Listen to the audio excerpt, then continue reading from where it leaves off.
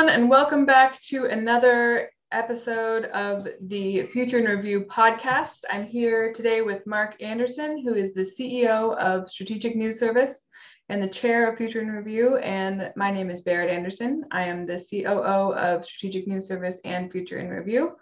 We are going to talk today a little bit more about Mark's upcoming global report. So if you are a member of Strategic News Service, you will be getting this full report in your inbox as a part of our membership. You can talk more about it on our private social network, FireHQ. But we are going to give just a little bit of background on this specific issue, which is focused on the ethics of AI. So Mark, I'm wondering if you could talk a little bit more, start us out by talking a little bit about how do you think about ethics and AI? What is the correlation there? So Barrett, I'm going to begin by redefining what we're talking about, not ethics and AI, but ethical AI. There's a really big difference, and I'm glad you put it that way. So ethics, I think that people consider, normal human beings, maybe who aren't in the AI world, consider the term ethical AI to be the same as ethics in AI. And I would disagree. Right. So everyone has their own idea of morals. Every country has a different set of cultural values. We all have, indignant anger over the violation of morals. That's not what this is directly about. It's indirectly about that. So since we all care about social justice and whether AI systems are in some way biased, so here I'm starting introducing what are actually mathematical terms. Yeah. What's a bias? So by bias, I don't mean that person was angry when she collected the data, or that person was a racist or whatever. That could happen. But bias mathematically has its own meaning. And in this conversation with you and with our members and friends, I want to quickly move us from our own biases and emotions and angers and social justice issues to realize that as we talk about ethical AI, what we're really doing is moving from that world, whatever our biases and opinions are, into a mathematical world where AI lives. And specifically, we'll start with the engines, the analysis that is done by AI. And I think it's fair and safe to say that, quite aside from any opinions we may have personally, when you're designing an AI system on the analysis side, the question you have to have is, can I make a system which is going to find objective truth? Is that possible? How are you going to define objective truth? And what would I have to do as a designer to get there? And that's a very different question than saying, what do you think about racism or genderism or wherever we want to go next?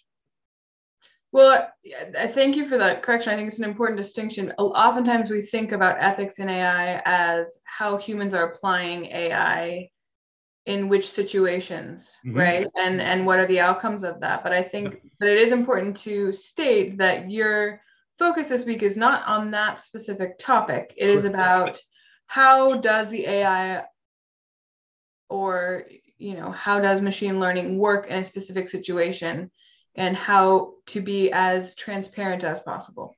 Yes. In other words, I believe that the only way to get to what humans want isn't by having bias and anti-bias and bias and anti-bias and arguments and so forth, is to develop systems in AI which are free of all that, period, and can be proved to be free.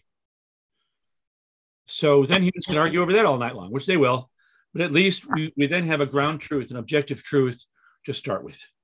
And so if that's the goal of a designer of an AI system in the future, let's say, what are the two attributes maybe that would be the sub-goals to get there? And they're pretty obvious to me. I hope they're obvious to others. One is the system, when it acts, must act transparently. In other words, you must be able to see how the system did it and why did it do it, whatever it did. It's not enough just to see the outcome, the prediction.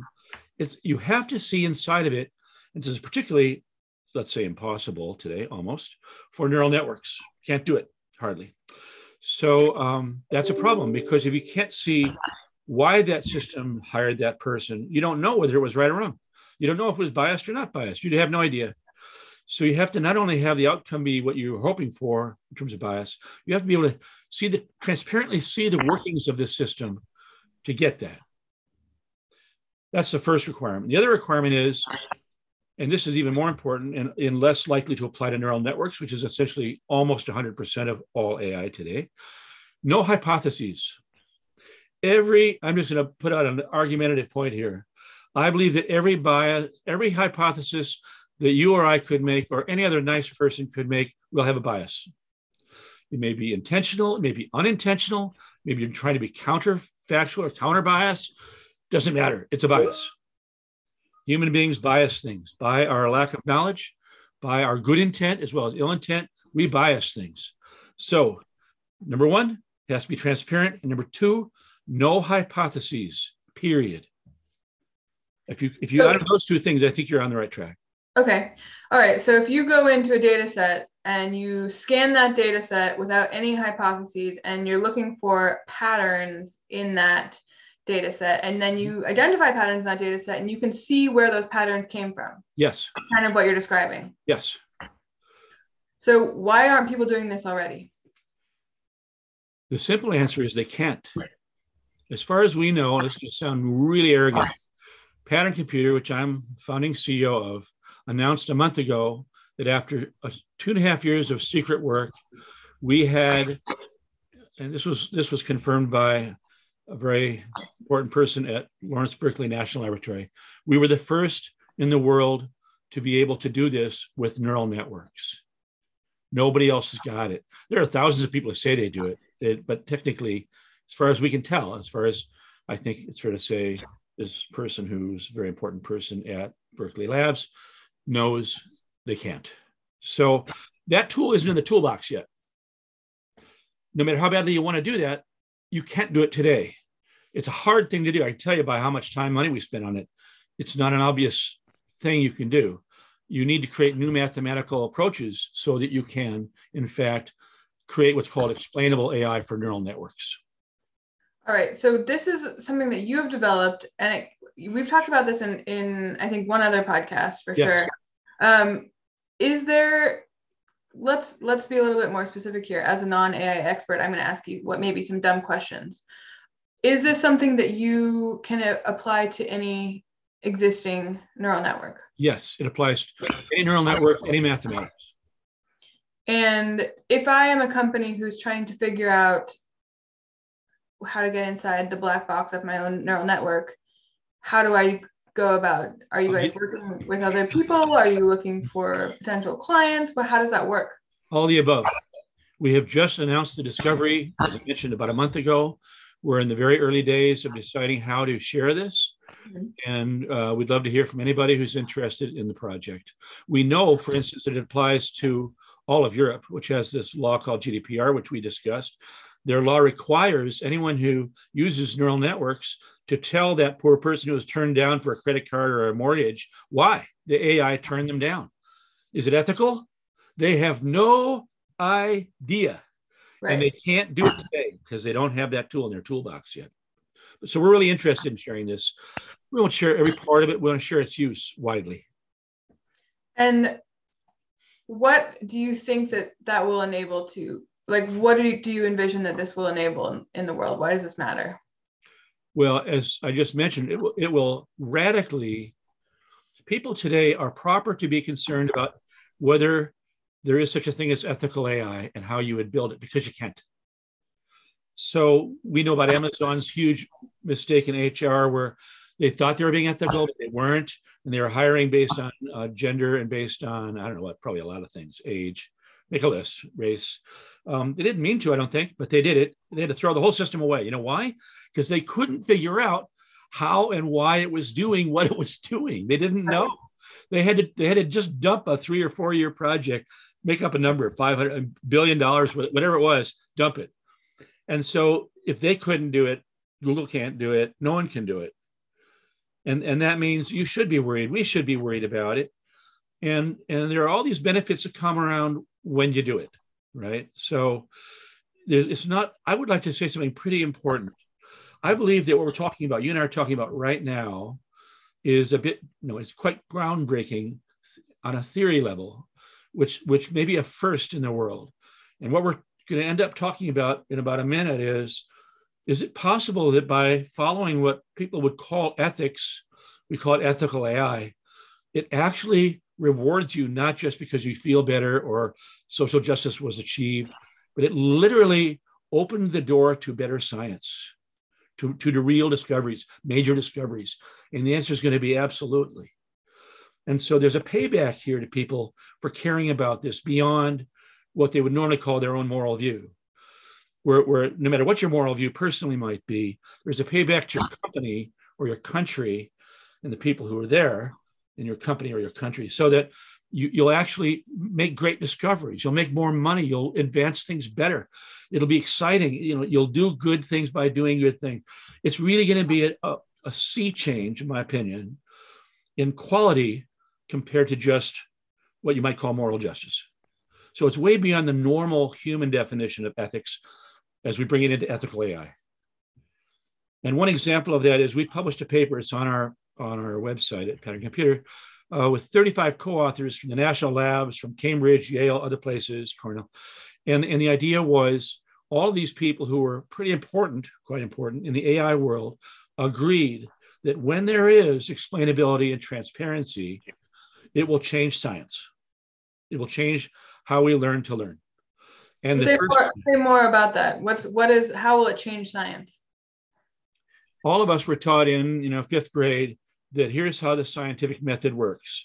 You make up an idea, that's the hypothesis. Mm-hmm. You do an experiment, and then you test through the experiment, you get the results, and you go back to the beginning and go again. Cancel that. That's bias. That hypothesis is biased, no matter how good your experimental design might be. So what they said in that paper, what we said, is flip it. Only let the data speak to you. No hypothesis, thank you. Show me, which we've done, show me all the data for women who died of triple negative breast cancer. I'm not bringing a hypothesis to this. I don't have an idea. I don't have a clue. I don't want to give you a clue. I'm not going to give the machine a clue. That would be a violation of our code. What we're going to do is we're going to run the data of the genomes of those women who died and didn't die, and that data will speak to us with its own hypothesis. We will be able to get a hypothesis by listening to the data instead of telling the data, I think it's this chemical, or I think it's this problem.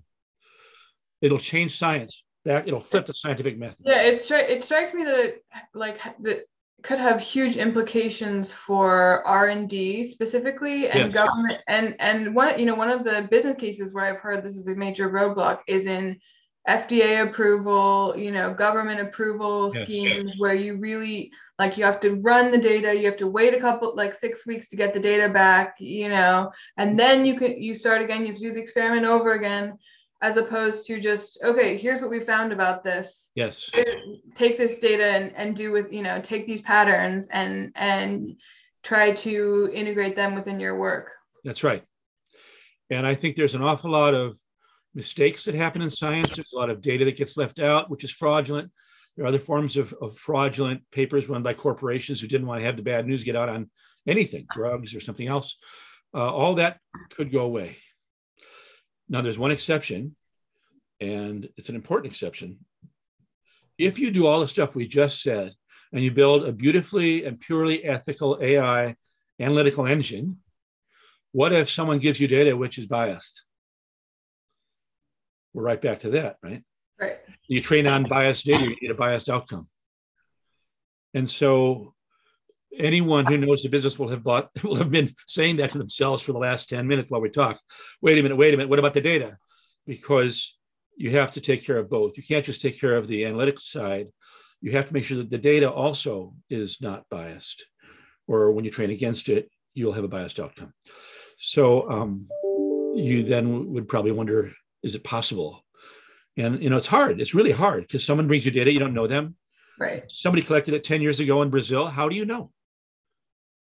Who knows, right? Was that person a sexist or a racist or a genderist or an ageist or whatever? Who knows?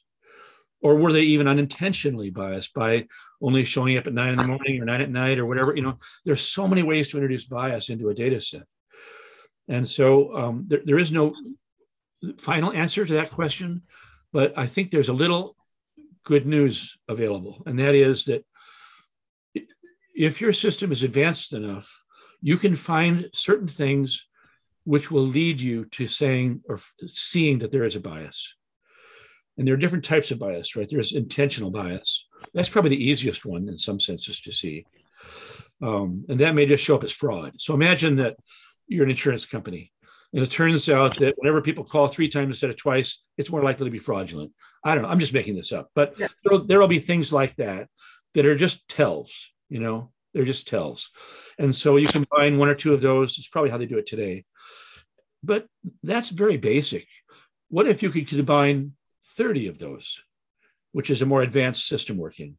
So what if they're actually, it's easy to fake out the first 2 things, but there are actually 30 tells.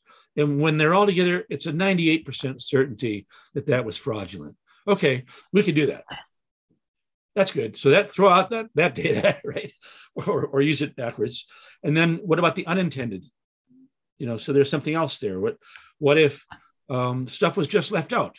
Maybe what happened was people didn't take data on Monday, or maybe the guy who took the data on Monday was different from the woman on Wednesday, or maybe there was a different company and they changed companies where they're collecting the data and they did a totally different quality of job.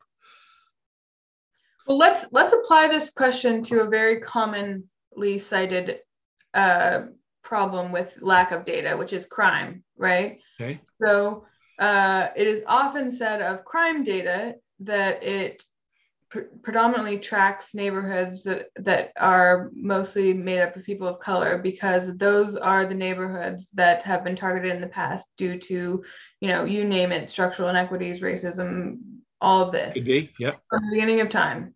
But that's what you're saying just now could be a bias. I'm just going to point that out. So we don't know. I don't know the answer to that question. Okay, let me finish the rhetorical though. Sure. So if that is true, mm-hmm. How would explainable AI looking at that data set find that out? What would be the signal that if you're missing a set of data because crimes are not being caught as frequently within a specific population as within another population, mm-hmm. How would you identify that bias? First of all, I'm not the person to ask that question of in terms of a real example. I'm not a criminologist. Mm-hmm. But in terms of a general use of that kind of example, mm-hmm. It would be very straightforward to say we want to look at the whole city, or we want to look all day and all night. Or we want to look at however we want to say it. We want to look at who's gathering it, who made the report.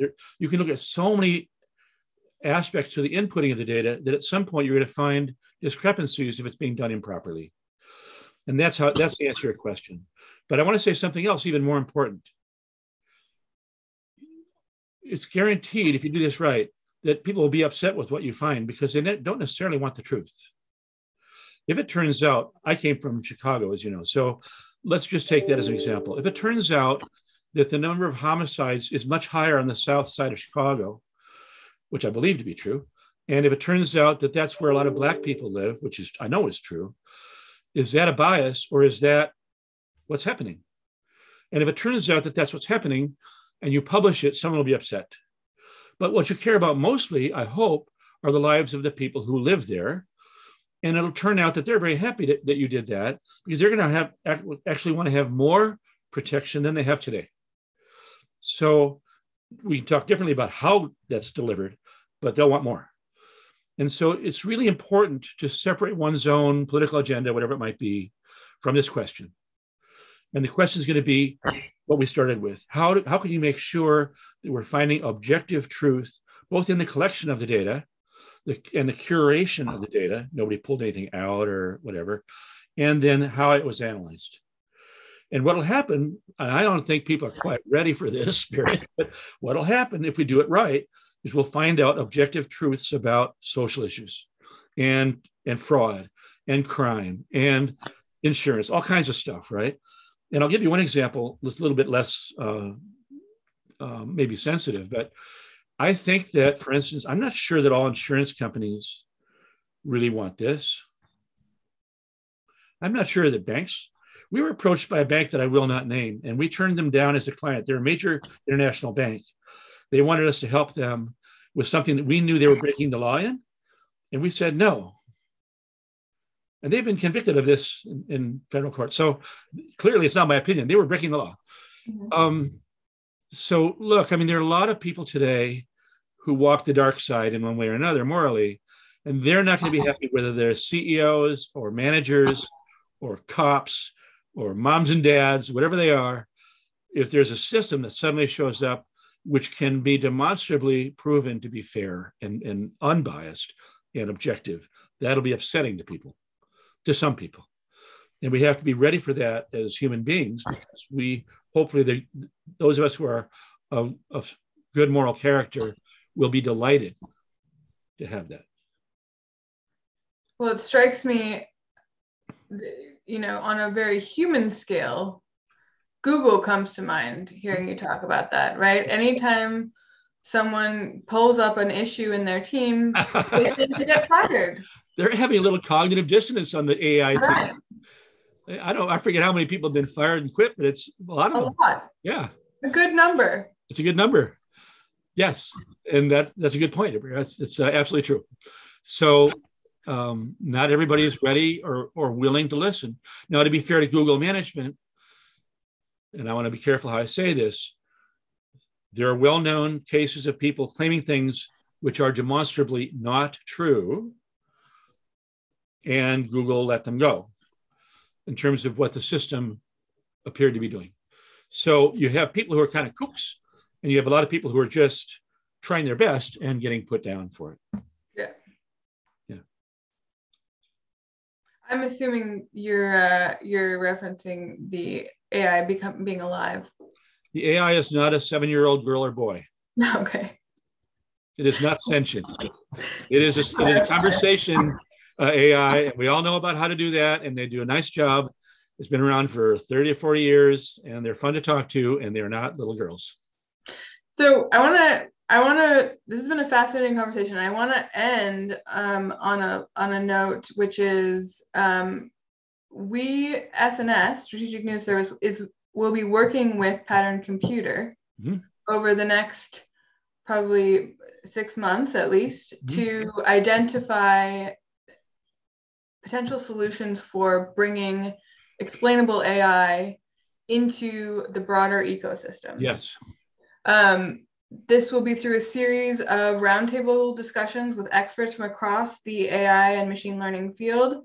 Yep. It will be focused on finding ways to deploy ethical AI throughout society. Yes. And I say this because we are in the early planning stages of this. And if you are someone who is working in that space and wants to get involved with that initiative, we would love to hear from you. You can email me. My email is Berit, BERIT, @stratnews.com.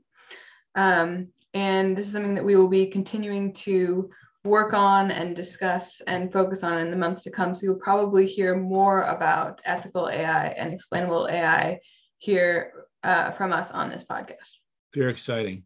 And I want to, just before we close, Berit, I want to one more time emphasize this thing, which I think is breakthrough, which is, for me personally, at least, maybe there are others who've done this, I haven't seen it.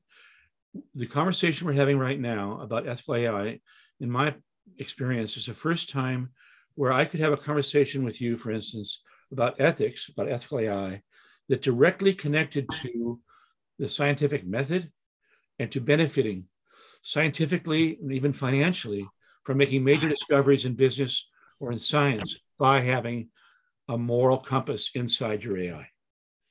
Well, I think it also speaks to this broader challenge that we have in society right now, which is no one trusts anyone. There is no such thing as truth, right? And there's always, it's this side versus this side versus this side. This company is always funding this study. People don't trust scientific studies anymore because they're often backed by a specific financial interest. That's right. And so I think, if you think about the possibility of, we could actually look at like big problems or big challenges and find much more scientific, develop a much more scientific understanding of those challenges. Objective.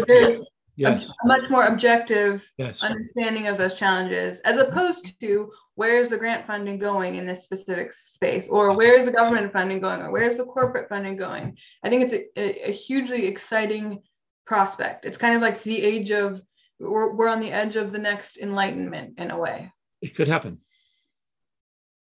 It could happen. It's exciting. It's very exciting. It's very exciting. Thank you, Barry.